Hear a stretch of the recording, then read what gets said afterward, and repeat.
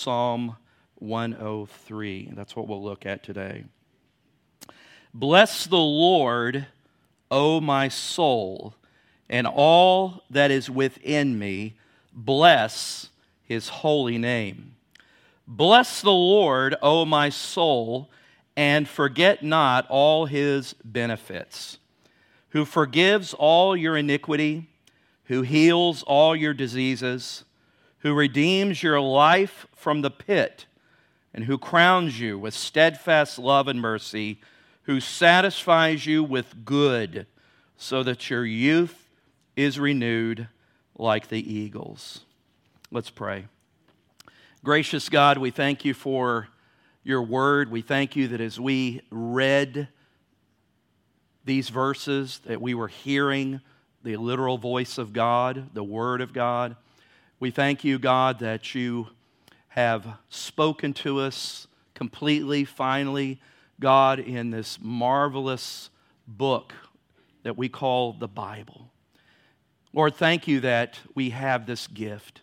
We're reminded of so many of our brothers and sisters who would love to have what we have probably multiple copies of.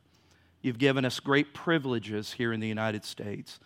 And Lord, we take that for granted, but this morning we acknowledge you as the giver of such a great gift of living in this country right now.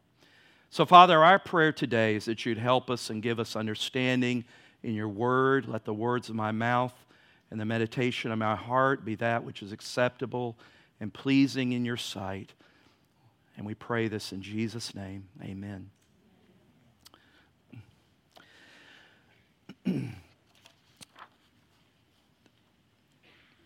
The concept of worship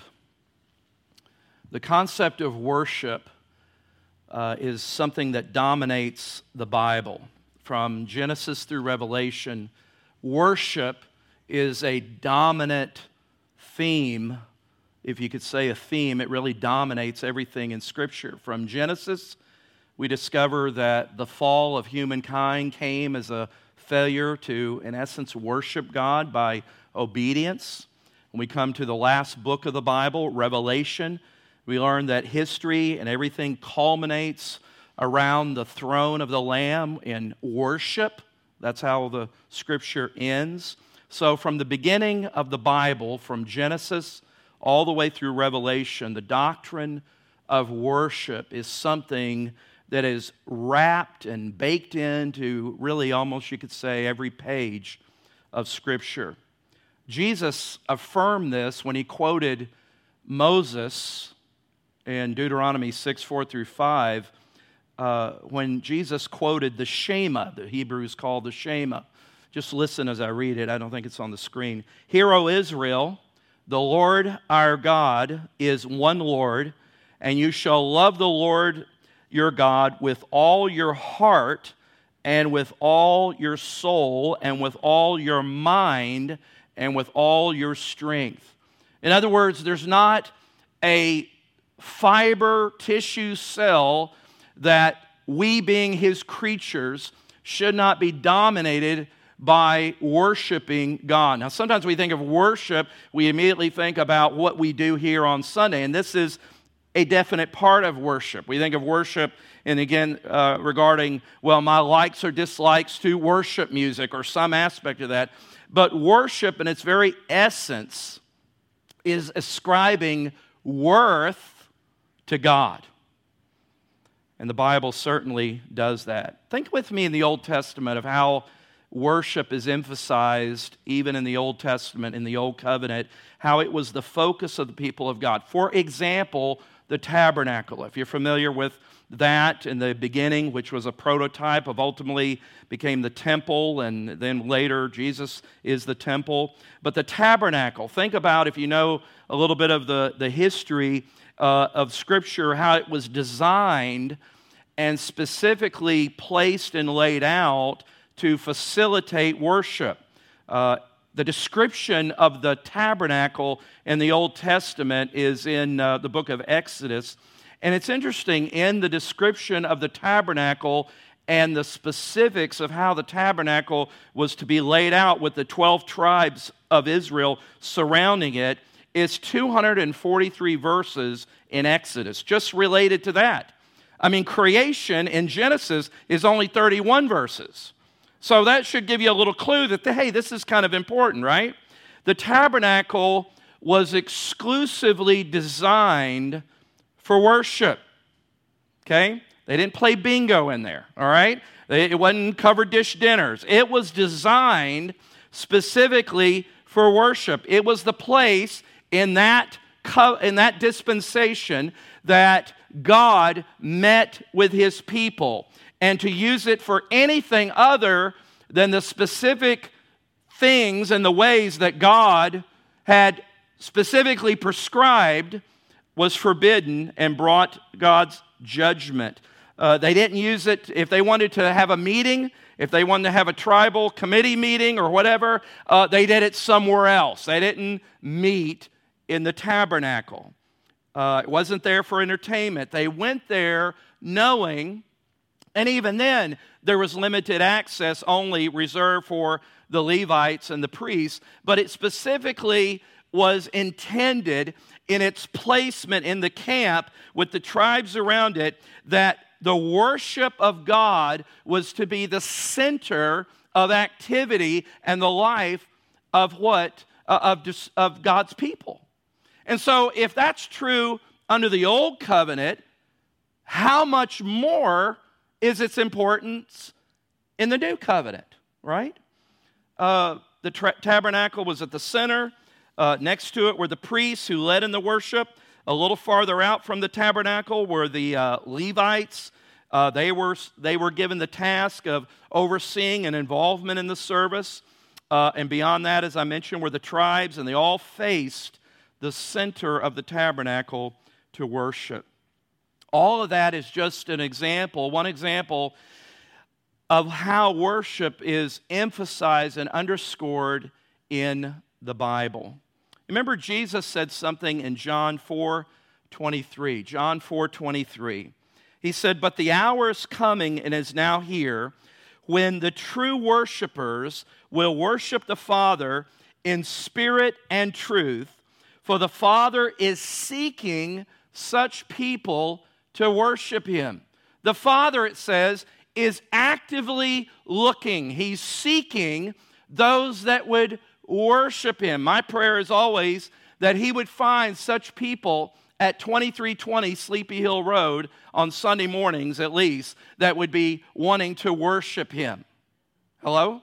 That we want to worship him. We want to be pleasing to God. You know, the reason, I think, one of the reasons David was described and called a man after God's own heart was because if you know anything about David, you know that David had a heart for worship. David had a heart for worship.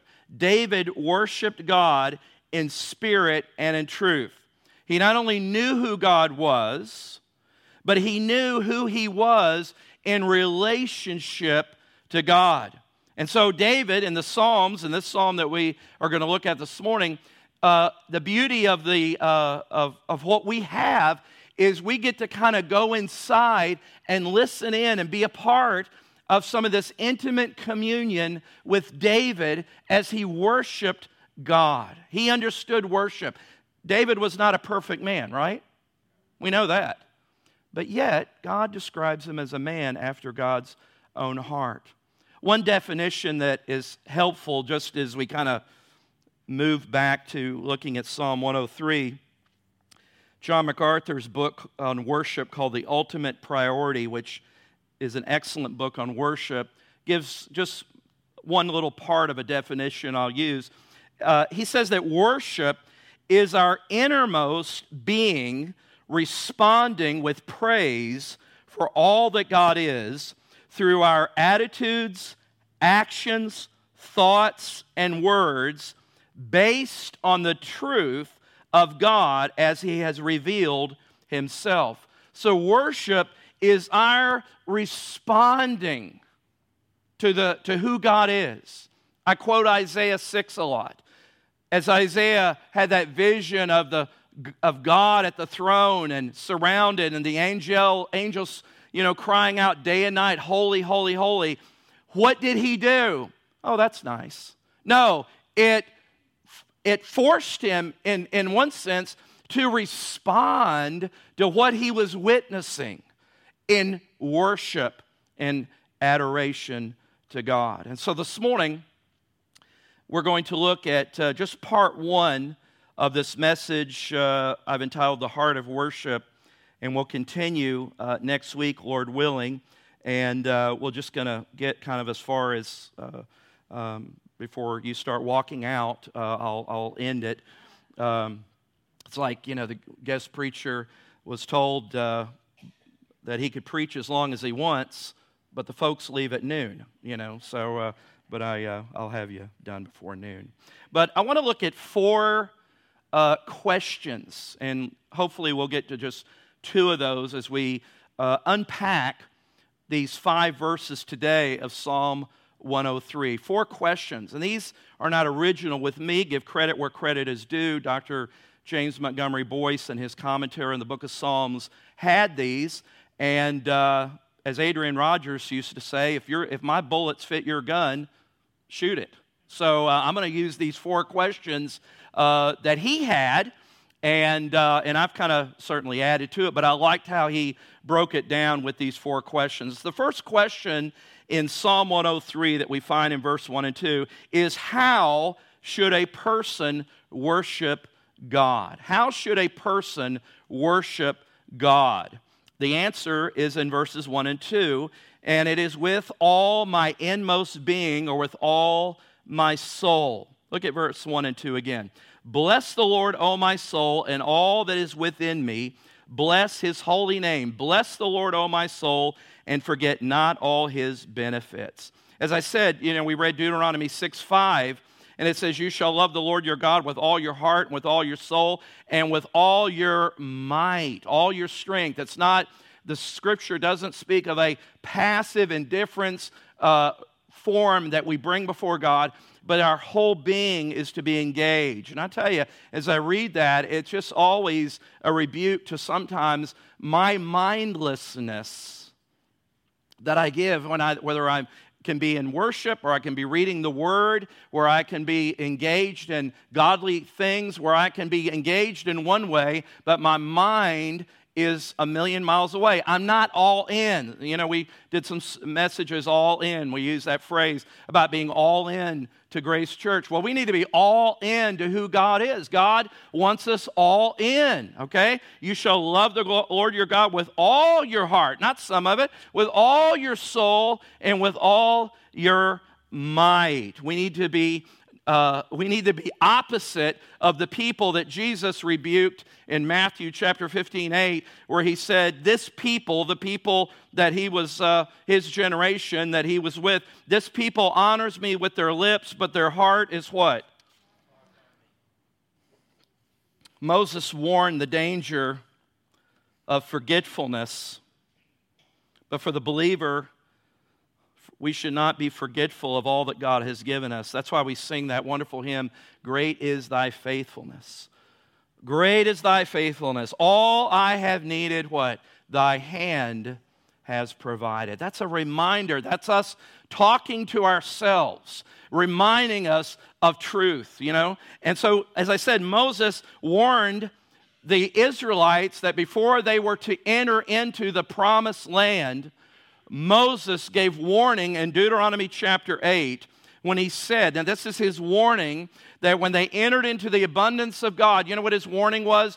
Don't forget God. Don't forget the one that brought you there, all right? Deuteronomy 8, and you shall eat and be full, and you shall bless the Lord your God with for the good land that he has given you. Take care lest you forget the Lord your God by not keeping his commandments. And he goes on to say, okay, it is on the screen. I wasn't sure. Where are we at? Verse 12. Let's go verse 12. Lest when you have eaten and are full and you've built good houses and you're living in them. In other words, you're living well and wonderful in what God has given to you. Verse 13, and your herds and your flocks multiply, your silver and your gold, your IRA is blowing it out. And no, I didn't say that. Is multiplied, and all that you have is multiplied. Verse 14, and look at the danger where it's always a heart issue, isn't it? Then your heart be lifted up, and you do what? You forget. You forget. You forget the Lord your God. So, all thy hand has provided. All that God has provided in your life, has that drawn you closer to God, or are you further from God? You know, you've heard me say, when people say, I feel far from God, I say, well, who moved? Who moved? There's a second question, not just how should a person worship God, but secondly is why should a person worship God? Why should a person worship God? And the answer in verse 2, bless the Lord. It's interesting, in verse 1 and 2, David is talking to himself. Do you see that? Bless the Lord, O my soul. It's okay to talk to yourself. Don't move your lips so the folks in the white jackets don't follow you. But talk to yourself truth. Soul, you will bless the Lord. It doesn't matter whether you feel like it. Soul, bless the Lord. He says, verse 2, bless the Lord, O my soul. And here it is, forget not all his benefits. David gives his own answer of why we should worship God is because of his benefits. And I want you to look with me at some of these benefits. The first benefit is verse 3, is the forgiveness of sins. The forgiveness of sins. Verse 3, who forgives all your iniquity. Forgiveness of sins. The first thing that did David know about forgiveness, right? Let me say that again for the back row. If anybody knew about forgiveness, it was David, right? Yeah, I mean, David, he pushed the limits, right? All right, very good. Who did that? I figured it was you. Ushers, do it now. Thank you. David knew about the forgiveness of God. He said the number one benefit is that God has forgiven us of our sins. You know, times when we've taken time to do a testimony service, I always say, you always, if you're a Christian, if you're a believer, you always, always, always, always have one thing to give God thanks for. Always. It's not like, okay, well, da-da-da. No, that God has forgiven me of my sins. Now look at verse 12. Not only, he says in verse 12, as far as the east is from the west, so far does he what? Remove the transgressions, our transgressions from us. What's the extent? God removes our sins. He has forgiven us. The Bible calls that justification. Justification. And make a note, if you're not familiar with that, Romans 3:21 through 31 is probably the most explicit text that talks about our justification, our being made just as if we have never sinned before God. Our justification, it's a legal term of God declaring us righteous. Justification is this, just as a reminder. Justification, because of the cross, because of Christ, listen, justification is an instantaneous legal act of God in which He sees our sins as forgiven, and we are now, because of being justified by God, we are now clothed in the righteousness of Christ. That's what it means, or one of the ways we define justification. And God has declared us legally as lawbreakers now. Now we are not lawbreakers, but because of one who fulfilled the law, we stand in his righteousness. My life is hidden with Christ in God, Colossians 3:3. So my righteousness is not my works, not my doing. It is the righteousness of Christ. When you die and go to heaven and you're asked, why are you here? It's because I'm in the righteousness of Christ because of what Christ has done. You ever think about the thief on the cross? Remember, Christ was crucified in the middle and there was two thieves, criminals on each side. One cursed, they both cursed, but one said, remember me? And Jesus said, this day you will be with me in paradise. You ever wonder what it was like for that guy when he got to heaven and they were asked, well, why are you here? And he goes, well, I don't really know. Well, do you understand the doctrine of justification? I don't even know what that is. So the angel says, well, let me go get my supervisor. And why are you here? Well, I don't know. I just know that the man on the middle cross said I could be here. That's it. That's it. The man in the middle said I could be here. There's a second benefit. And I'll just warn you now, this is where the train slows down. So be patient. I'm not going to try it. We may not get to the others, but we're going to talk about this second benefit, and it's healing. Verse 3, he forgives all your iniquity and who heals all your diseases. David is thankful that his healing, that God has healed all his diseases.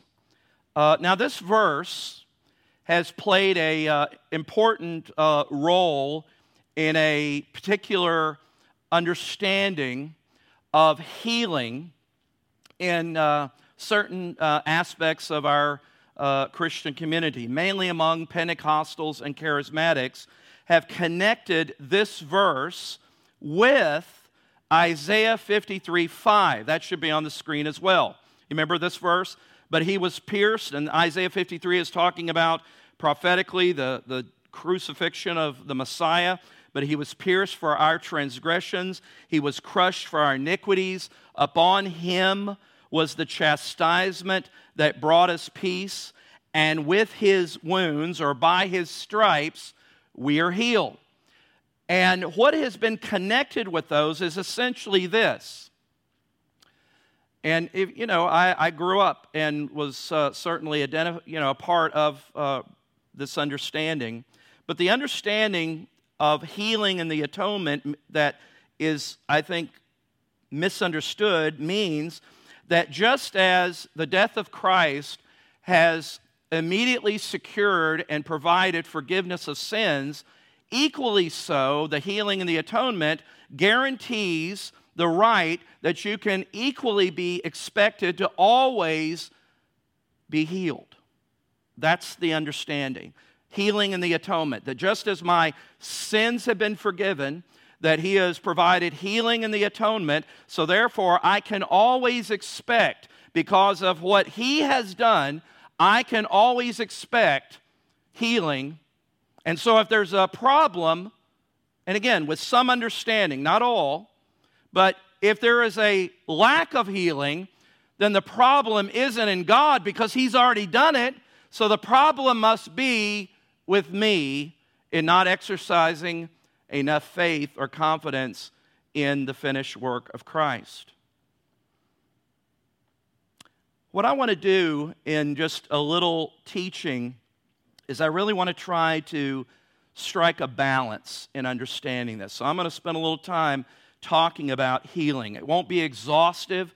It won't say everything there is to say, but hopefully to strike a little balance, because here we see this is that's the thing when you try to teach expositionally, you come across a verse and it's like, there it is. Okay, what do you do with it? And just move on. But we're going to take a little time and try to give I hope some clarity and balance to an understanding of what the Bible teaches concerning divine healing. As I said, it won't be exhaustive, and I hope it will shed some light. At least that's my desire. So any failure on my part is mine, not the Scriptures. Now, I believe that the greatest healing that a person could ever have is the healing of the greatest disease that we have, and that is the healing of sin. That is crystal clear in the Scripture in Isaiah, Psalm, and the other, that man's greatest need, his greatest disease, is the disease of sin. And because of sin, all the physical manifestations of disease and sickness emanate from the fall. Okay? I think Christians universally agree with that. But I believe, and again, just bear with me, I don't take that this is just exclusively talking about spiritual healing, but I believe that these scriptures can apply to physical healing, but just listen to where I'm going and how I believe try to strike some balance here, okay? And I believe the Scripture is balanced.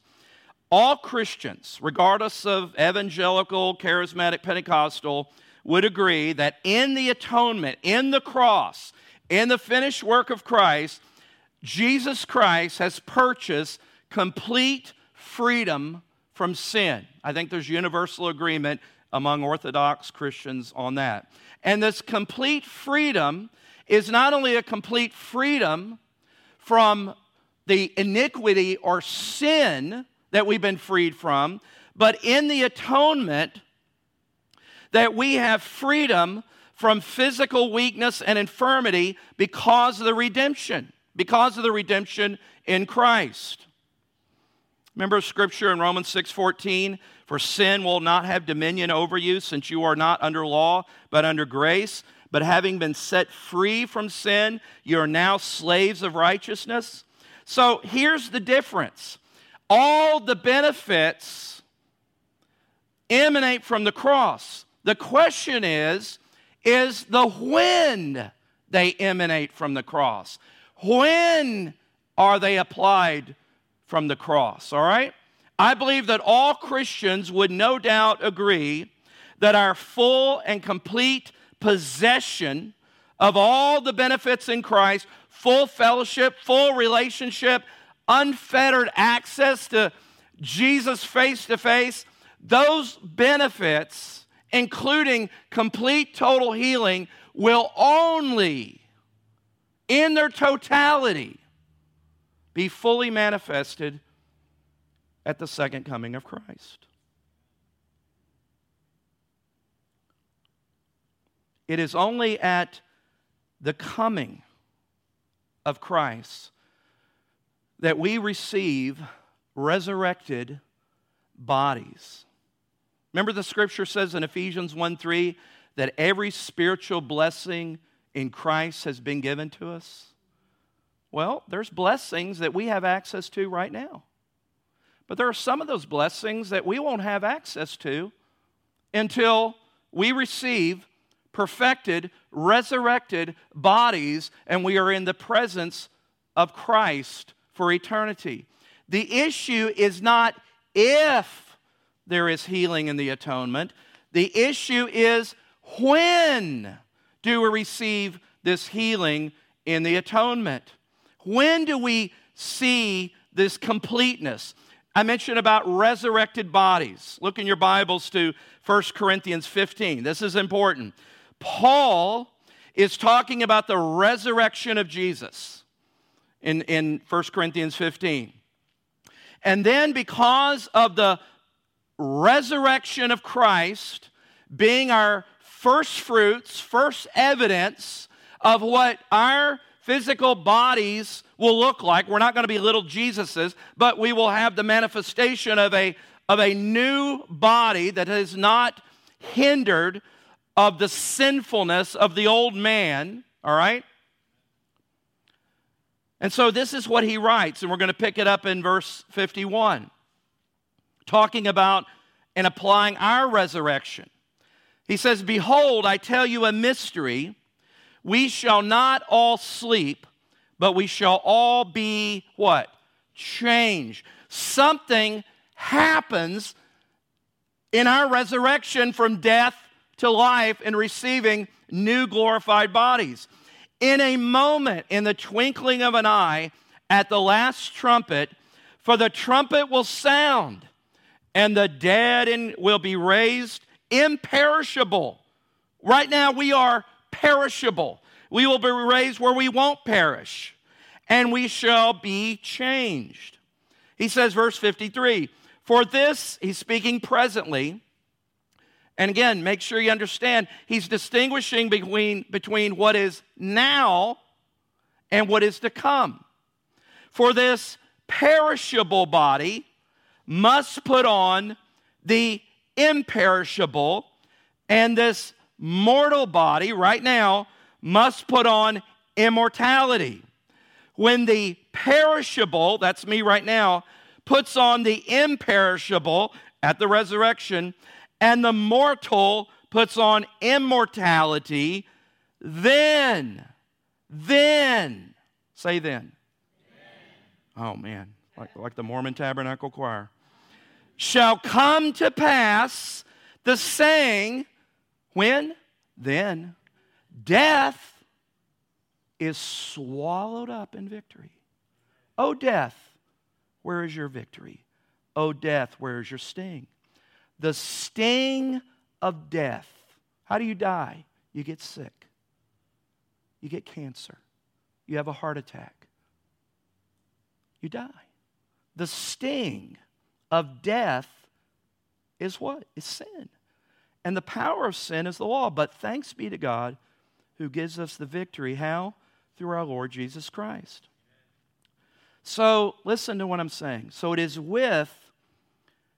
through the physical healing and redemption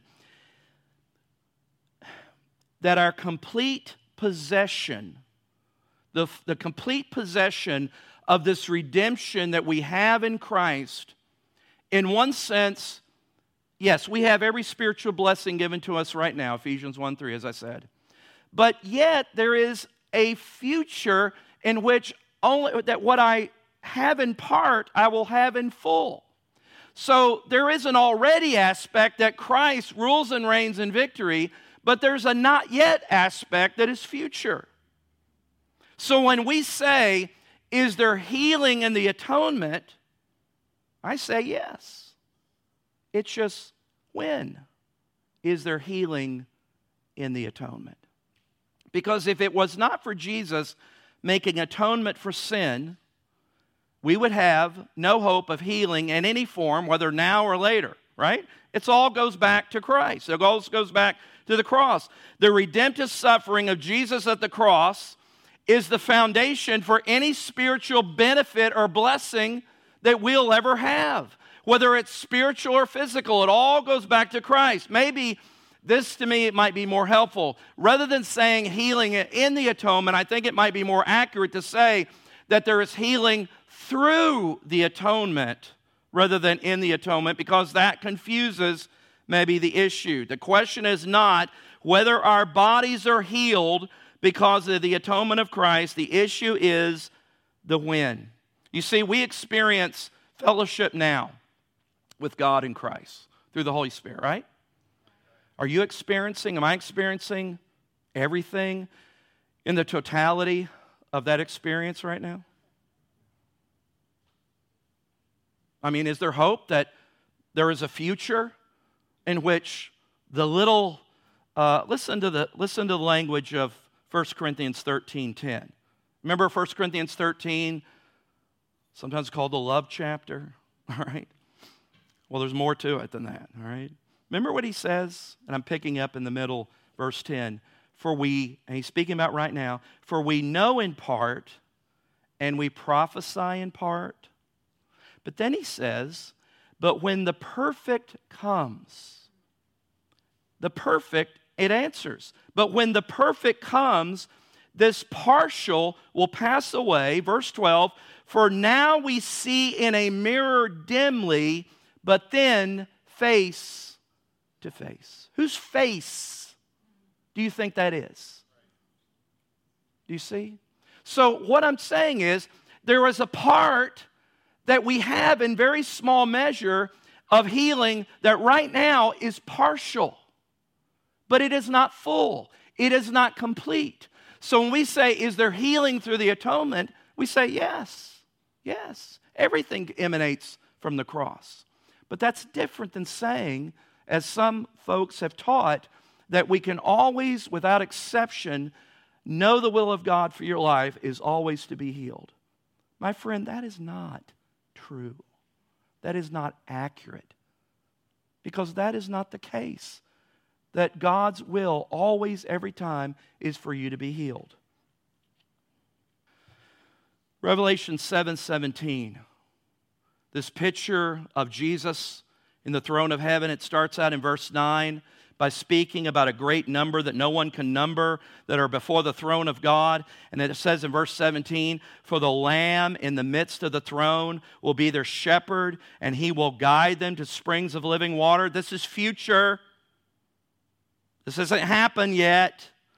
And what? And God will do what? Wipe away every tear from their eyes. And I think that's language that's speaking that the suffering, be it whatever, is removed ultimately, completely, forever, someday. Not right now. Revelation 21:4. The same thought. That He, Christ, will wipe away every tear from their eyes, and death shall be what? No more. And this, talking about in the presence of Christ, there will be no mourning, mourning, nor crying, nor pain anymore, for the former things have passed away. Do you see that there is a future in which all of these things are brought to consummation forever, completely, totally? But in the right now, we look through that mirror. We look through that glass.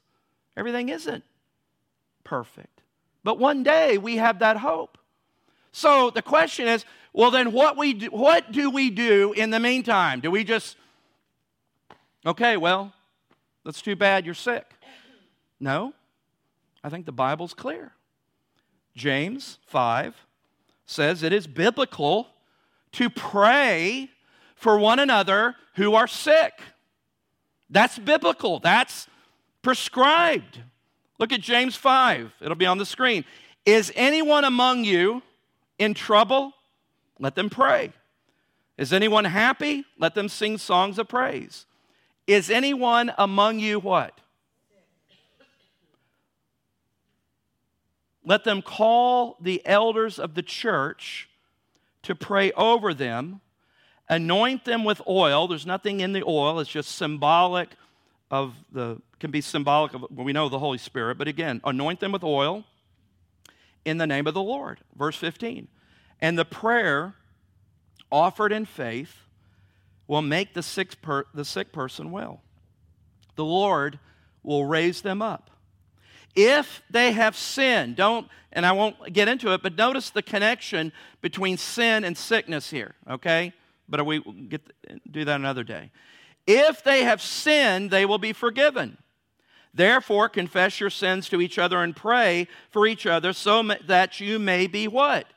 Healed. The prayer of a righteous person is powerful and effective, and he goes on to cite Elijah as an example. You see, it is right and biblical to pray for someone who is sick. And it is right and biblical that we can trust and believe that God, in His sovereignty, may, in mercy, bring healing to that person. I believe that's right. Now, growing up, I have been in a number of healing crusades. And I saw the same people come in literally on beds, wheelchairs, and be prayed by, quote unquote, the top of the names. And you know what? They left on a bed. They left in a wheelchair. A lot of headaches, backaches, psychosomatic things. Again, I'm not saying God never heals. But I think we do great criminality and expectation that God's Word does not support. Is there healing through the atonement? You bet. You bet there is. Will I experience that in totality right now? Am I experiencing salvation in totality right now? No. I'm totally saved. I'm totally righteous and am made justified. But you understand there's a three-part that I'm saved, can't change, secure forever. There's a part I'm being saved. I'm not working for something. I mean, that's sanctification. I'm applying the gospel to my life. I'm working out my salvation with fear and trembling, right? But one day, I will move from saved to being saved, that I will be what? I will be totally saved. And that includes totally, completely, 100%, physically, bodily healed. Not in this perishable body, but I'll get a new body, freed from sin. That's going to be a good day. That's going to be a good day for some of you. For all of you, I hope. Now you see that passage in James. It doesn't say that if the sick person exercises faith, they will be healed. What does it say? It says, if you go back to verse, 14, go back one if you could. Go back 14, I'm sorry.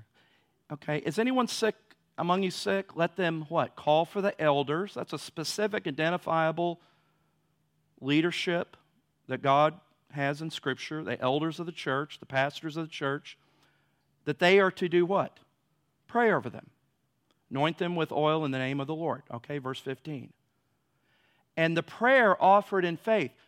Whose prayer is offered in faith? The sick person? The elders. So the idea that you don't have enough faith is why you're sick, that does not support that. Let me wrap it up this way. But I think this is important. Do you think this is important? I think this is important because I think we need some clarity. I'm going to say it this way. These are my words. Not speaking for anybody right now except me, okay?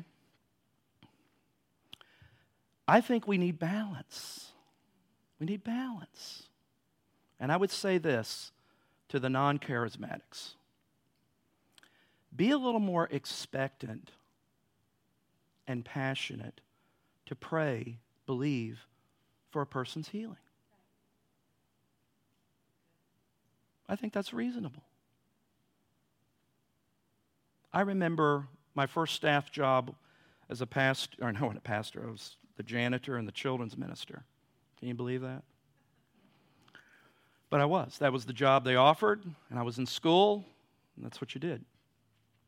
And I remember the pastor invited me to a deacons meeting, and in Southern Baptist life, the deacons are the junta, they're the ones that govern the body, good men. The pastor gave me some good advice before I went in there. He says, keep your mouth shut and your ears open. And I did. And I remember we were having an exercise where he was trying to teach pastoral skills to the deacons, and he had us break off into small groups, and he would give little cards that would have a scenario of something they would have to do, like you just got a phone call and their son is in the hospital, and you kind of like, what do we do, right? And so I remember our group, I think it was that they got the phone call notice or something, and somebody has just gotten a diagnosis from the doctor, they have stage 4 cancer or whatever it was, and you're going to the house, okay? What do you do? What do you say? Whatever.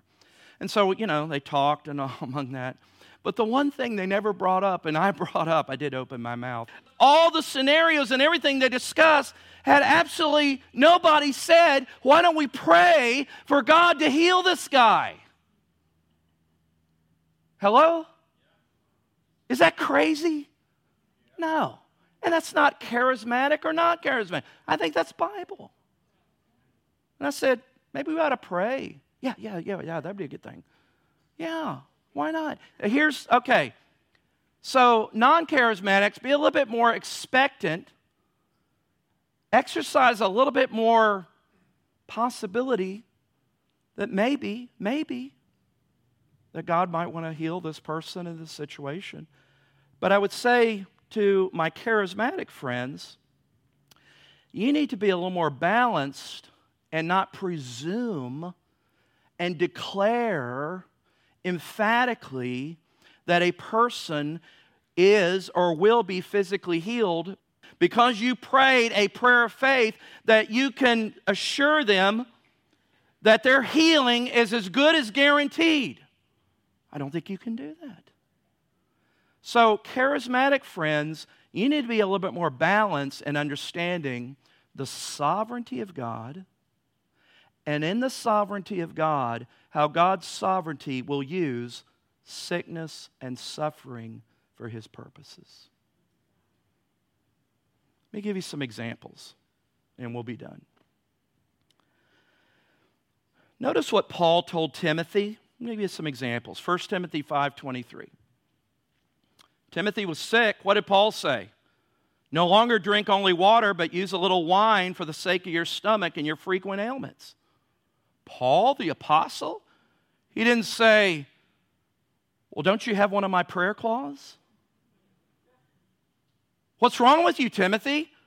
Don't you have faith? What did he do? He was speaking of wine in a medicinal purpose. Take a little wine for your stomach. Timothy. So does God forbid medicine? Is that a lack of faith? No. A lot of sad situations by a lot of nuts have taught to exclude medicine or medical care, and their children have wound up dead over receiving some of the most minor medical care because they erroneously bought into an extreme. And understand, not all Pentecostals or charismatics are extreme on this. Look at Galatians 4. Not only was Paul recommending Timothy take some wine for his stomach, but Paul the apostle was sick. He says in Galatians 4:13 and 14, he says, as you know, it was because of an illness that I first preached the gospel to you. And even though my, what? Illness was a trial to you, you did not treat me with contempt or scorn, but you welcomed me as if I were an angel from God. Paul, man of faith, it says that he was sick? How can this be? How about Paul's companion, Epaphroditus? Epaphroditus was one of Paul's companions. He says, but I think it necessary to send back to you, he's writing to the church of Philippi, to send back to you Epaphroditus, my brother, co-worker, fellow soldier, who is also your messenger, whom you sent to take care of my needs. I mean, the church of Philippi, they were so good, they even sent this guy just to minister to Paul's personal needs, like an assistant. For he longs, verse 26, he longs for all of you and is distressed because you heard, now he's with him, is bothered, and Epaphroditus was ill. He's sick, and he's with Paul. Verse 27, Paul says, indeed, he was ill. In fact, he almost died. But who had mercy on him? Paul and his great prayer of faith? Nope. Who had mercy on him? Any healing at any time, anywhere, any place is a gift of God. Period. And I'll say this, even if it's through doctors and technology that God, where did all this knowledge come from? Right? I'll give you one more example. Another guy you may not be familiar with in 2 Timothy 4:20, named Trophimus. And Paul is concluding his letter and he says, Erastus, he's just kind of going through these people. Erastus stayed in Corinth. And Paul, that scoundrel, what did he do? He left Trophimus sick in Miletus. What is wrong with this apostle? Poor guy. He's with the apostle Paul. And Paul just says, well, I don't know, take some wine, take some NyQuil, I got to go. What's the point? Christians get sick. Christians get cancer.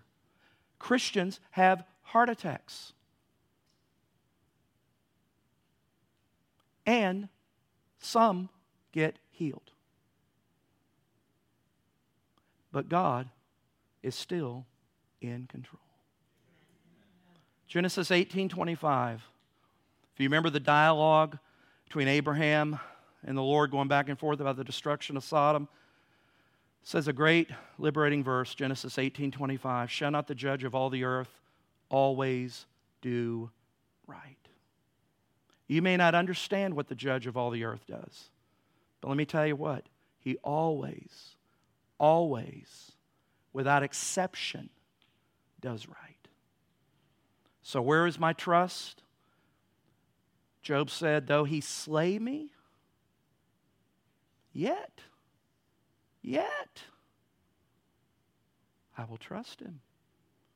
But there is limitations that Jesus and the apostles did unique, verifiable miracles that were unique for that time and purpose, that were sign gifts to authenticate their calling and authority, that were unique in that time period, in that place. What's interesting is, as you move beyond Acts and you start moving into the epistles and letters, in John and Peter, you don't find anything in their writings of any historical miracle or healing that they ever gave an account for. You'll find that the purpose of those unique sign gifts gradually begin to fade out. Now, I'm kind of hesitant to say they just all were done away with, because I think there's not going to be any more apostles. Capital A apostles, okay? There's not going to be any more, okay? There was 12. There's 12 stones in the city of Jerusalem for the 12 apostles. There's no more. There won't be any more. So there were uniqueness. Let me give you this last scripture, because I think this is always, and again, it's hard to put everything in here. Paul said, I perceive, this is 2 Corinthians 12:12, I perceived in demonstrating among you, Paul's telling the church at Corinth, the marks of a true apostle. What were those marks of a true apostle? Signs, wonders, and miracles. Do you have the mark of a true apostle? No. Do I? No. Is God in His sovereignty could still do in His mercy? Yeah, I leave room for that. I'm not going to just lock the door, turn away the key. But is that the normality? Do you see what I'm saying? Is that the normality? And some folks need to quit chasing after every healing evangelist that rolls through town and every miracle worker selling snake oil. And they need to get their faces in the Word of God, understand what God says and what He doesn't say, and depend on living for God, whether I make it through the day or I don't. I belong to Him. We'll stop there.